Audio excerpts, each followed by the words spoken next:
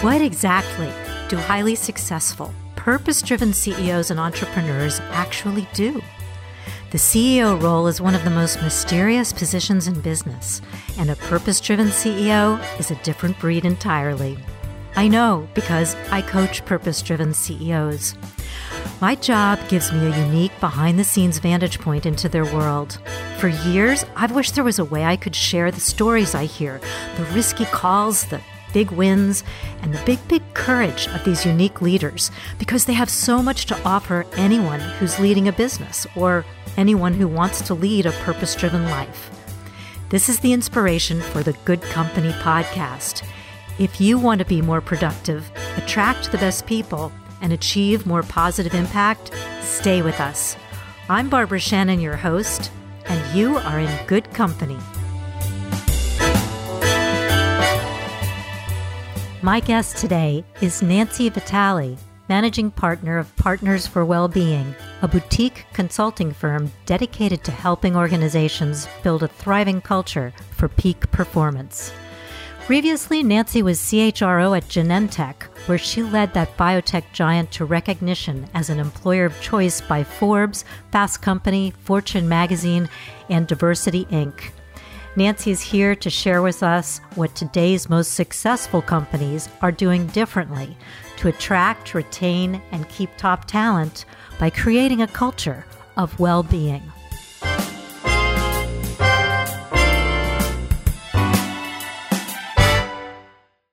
Nancy, welcome to the V-Suite. Congratulations on the launch of your newest venture, Partners for Wellbeing. I know our listeners are going to be very excited to hear what you're doing there. And we're going to be thrilled to have you share some of the detail about that. So why don't you start by sharing with us what is Partners for Wellbeing about? And tell us also a little bit what you're doing with Gallup and the 5 pillars.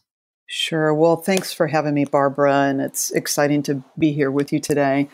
So, Partners for Wellbeing, I love helping people be at their best. And how I do that is by inspiring and guiding organizations and the people inside organizations to integrate total well-being into their cultures and into their lives. And I'm really excited to be launching this new boutique firm, Partners for Wellbeing, in the interest of reaching more people inside more organizations. And the premise is that in today's world, in particular, as we think about Gen Z and millennials expecting, demanding, needing more from their employers, that there is a way to integrate these concepts of well-being into the cultures, less about programs and actions and resources, although that is certainly a component of what I think organizations can do. But what Partners for Wellbeing can help guide people around is how to think about the everyday actions that we take that make up our culture to really support the well-being of our people in order that they can be at their best and then perform at their best. Yeah. So when you and I chatted, you mentioned some work that you're doing with Gallup, and in particular, this concept of there being 5 pillars of well-being. Tell us a little bit about that. So a lot of my experiences and beliefs and successes and learnings have really been shaped by the decades of research that Gallup has done, and in particular, the work of Tom Rath. While he was at Gallup, he co-wrote this book with Jim Harter back in 2010 called Wellbeing, the 5 Essential Elements. And it was this book that really inspired our work at Genentech around these 5 different pillars of well-being. So this book that Tom Rath and Jim Harter wrote back in 2010 really inspired what we did at Genentech. And we put in place a framework that over time we built out. And Gallup's decades of research have shown the elements that really make a life well lived. But what I have really discovered in the last year and a half is that there's an opportunity to have a more contemporary view on that framework and model. And so the Partners for Wellbeing framework is a derivative of Gallup's framework. And it entails these 5 key ingredients to total well-being. And the first one is around fulfillment. And this notion of fulfillment is really centered around organization and team and individual levels. So from an organization perspective, how do organizations clearly articulate their mission and purpose? How do the teams inside organizations clearly articulate the purpose of that team? And then how do individuals really have awareness and understanding around their own purpose so that they can derive meaning out of what they do? And the more that there's alignment between team and organization, mission, purpose, there's this congruence, but it's not always from the organization that people derive their meaning. It's about leveraging your strengths in the things that you do each and every day. It's about the contributions and impact that you can have, the learning and growth that you have in doing things you enjoy. And that can be inside and outside the organization. We can come back to that in terms of what might that specifically look like. But the second pillar is around human connection. And I think this is particularly important when we think about living in an era of digital and AI. So Gallup calls this social well-being.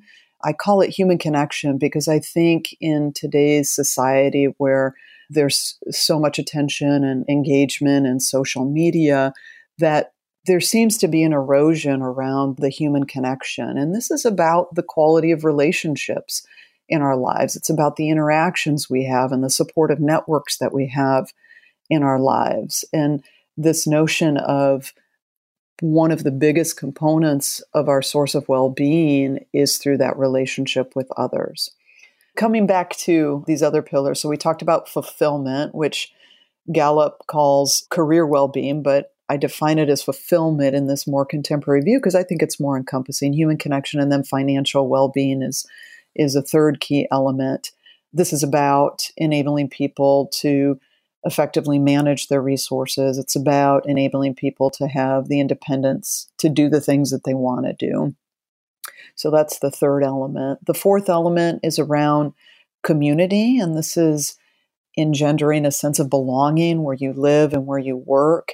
It's about being actively involved and engaged where you live and work, and that's an important element and source of well-being. And then the fifth element is around mind-body health. And I intentionally listed this one last, not because it is less important, but when I talk to people about well-being or holistic well-being, they automatically start using the terminology of wellness with me. And then they go to physical health. And this pillar Gallup refers to as physical well-being, but I call it mind-body health to both denote the important connection between mind and body, but the importance of physical and mental health and how we think about mindfulness, resilience, gratitude, these other elements, not just our physical health. So a very important ingredient, mind-body health. But when we think about well-being, we need to expand the definition and think much more broadly in the sources of well-being for individuals. So with regard to the last 3 pillars that you've mentioned, financial well-being, community engagement, and mind-body health, this is implying that a business or an organization today has a responsibility, or at the very least should be thinking about what they can do to relieve financial stress for employees. Or does that imply workshops or educating or resources to help people manage debt or budget? I mean, how specific does that get? And then with community engagement, how is that looking in a best of class company today? I think you raised some really good questions, Barbara. And this notion of what are the lines of responsibility that an organization has in these different realms? Well, I think it's important to also understand that Edelman, interestingly, did some research, and companies, employers are the most trusted institution in today's world. And with that, I think comes a lot of responsibility. But beyond that, I think employers are looked to provide more today, to remain competitive. And it's not just a moral obligation, it's a business imperative to address these various needs. Now, what does that look like? How does that feel? I think every organization has to define it for their own workforce and what those needs are. Certainly, when we think about total rewards, any company needs to be smart about being competitive. But life skills today are not taught in our educational institutions. And so I think what's really important is, how does an employer help their people be at their best? And one of the key sources of stress for people today is debt and their finances. So yes, there's an educational component, but there's also a component of, how do you set up positive defaults or opt-ins, or make it easy and convenient for people to participate? The easiest example I have in this realm, many companies do this, is the automatic opt-in to participate in 401k plans. You see more participation for companies that do that than in companies who require you to actually proactively go in and sign up. 401k plans may not necessarily be the end-all be-all for an early in career person who's carrying a lot of student debt and coming in. So what are the mechanisms that you can provide to them in an easy, convenient way to start paying down their student debt? And there's a number of companies in the marketplace that are doing just that. So financial well-being, this entails a lot of different things and can take different forms and formats depending on the company, but you need to be thoughtful and intentional and know your people.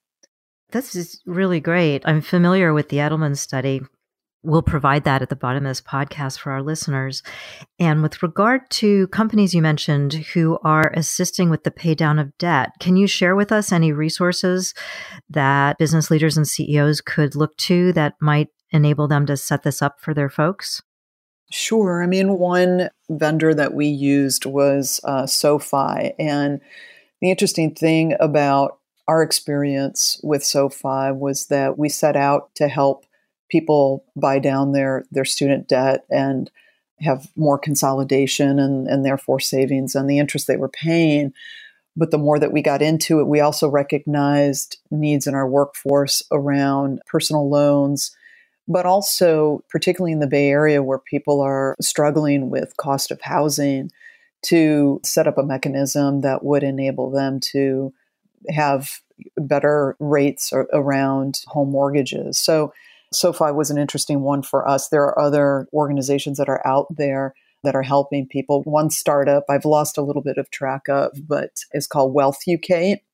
They're a startup that is setting out to really support millennials in particular and to help them with their financial needs and providing some of those life skills and guidance in a more virtual way.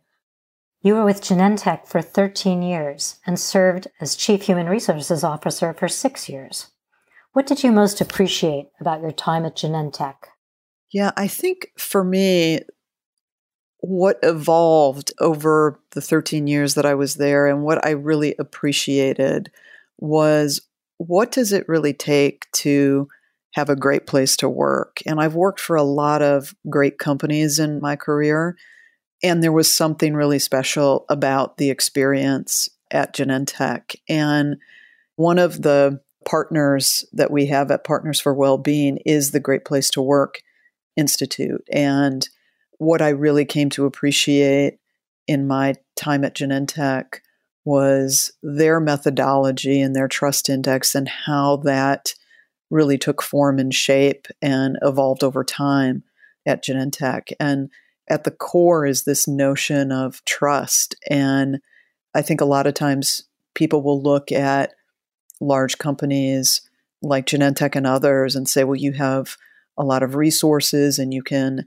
invest and do things that other companies can't do. And yet there are a lot of organizations who may not have as many resources, but at the core, this notion of how you build and engender trust, but how you articulate a clear sense of purpose and mission and meaning, and how you enable greater collegiality amongst your people, how you engender that respect and credibility. So what I really came to appreciate are those ingredients for what makes up a really great place to work and one where you can have a culture that thrives. Every business is shaped by the decisions it makes, and most of those decisions come down to choices and trade-offs among available dollars, talent, and priorities. There are always multiple options for where to invest, and in my experience, the C-suite is usually a cacophony of executive voices, each jostling for their position at the top of that list. Really, until very recently, HR's voice was soft in that arena, especially relative to functions like R&D, sales, production. How did this battle for the budget play out at Genentech so that you were able to get the resources for best place to work practices and programs? Yeah, I think that's an interesting insight, how you think about the relationship of these different focus areas that executives and leaders have as it relates to perhaps taking risk on talent or how that comes to life in terms of the investments that one makes. Because with every investment, right, that you make in one area, you're foregoing an investment in another. But for a knowledge organization, for an innovative organization like Genentech, as an example, this notion of investing in people, because it is all about the people, as you think about the drug discovery, development, and delivery process, and that investment is so key. So from a diversity perspective as well, right? Genentech's a scientific company that is founded on taking scientific risks. And you get there through a diversity of approaches. And the same holds true when you think about talent. And one of the things that I really appreciated working there for 13 years was the long view that the organization took and the executives took as it related to increasing diversity. And so that tone was set from the top. This dates back to when I started at the organization. Art Levinson was the CEO. The focused attention that he gave way back when to the need to increase gender diversity at the company. And I think there was an acknowledgement that when we were thinking about the patients that we were serving, that we have to represent those individuals within the organization to best serve them. And so this notion of diversity of thought and experience and representation resonating with this notion of diversity and experimentation within this science-driven company. And I was really proud of the work that we had done over a decade to really get to a point when I left the organization earlier this year, pretty much 50-50 representation of men and women all the way up through the director ranks, 45% of women in the top 1% of jobs. Those were the officer jobs. And when I was, in the C-suite, we had 3 of the 7 of us that were women. And so, again, that doesn't come without having a long view and doing the day in and day out things to intentionally invest in those areas over time. Looking ahead at the future of work, what trends or shifts do you see? What are you excited about? I'm excited about this next generation of folks coming in. When I look at even my nieces and nephews, when I look at folks that are really interested in the conversations around impact and meaning, I'm excited even for these recent conversations that were happening this year around the CEO roundtable and thinking about the role of the organization beyond just there to serve shareholders, but the myriad of stakeholders that an organization touches, none the least of which are employees. And so I think this focused attention, and with these new generations that are becoming more the leaders in organization and work today, and the mindset of these folks to really make a difference, to have a positive impact on society, is inspiring to me. And I'm learning a lot from those folks as well. So that excites me. I don't think we'd be overstating it to say that leaving your role as CHRO of one of the largest biotech companies in the world to launch your own business is a bold move. Tell us about Partners for Wellbeing, Nancy, and what about it propels you forward? I'm super excited for this new endeavor. As you and I had talked about previously, I wouldn't have pictured myself in this position a couple years ago, but this strong sense of personal purpose to make the work world a better place, or at least help it to become a better place. And this notion of how organizations can rethink the things that they're doing in a way that will build more thriving cultures. So again, the premise is when people can be at their best, they can do their best work. And what Partners for Wellbeing sets out to do is to work with organizations to come in to help them assess the current state of well-being in their organization, to inventory the things that an organization is doing to today enhance the well-being of their people, or possibly to diminish that well-being, and then to set a strategy, a plan, an approach to really focus on those things that are going to have the most meaning and relevance to improve the well-being of the people inside that organization, and to help those organizations support the implementation setup so that they can really have even greater thriving cultures where people can do their best work. Huge thanks to Nancy Vitale for focusing us on the power of well-being in today's workplace. If you'd like to connect with Nancy, go to the Partners for Wellbeing website at partnersforwellbeing.com. If you like what you're hearing, you'll find all the Good Company podcast recordings on iTunes, Spotify, and Google Play. If you're curious about working with me, send me an email, barbara@shannon-solutions.com. This episode and all the Good Company podcasts are produced with the help from the amazing team at Resonate Recordings. Till next time, stay strong and carry on. I'm Barbara Shannon, and you've been listening to the Good Company Podcast.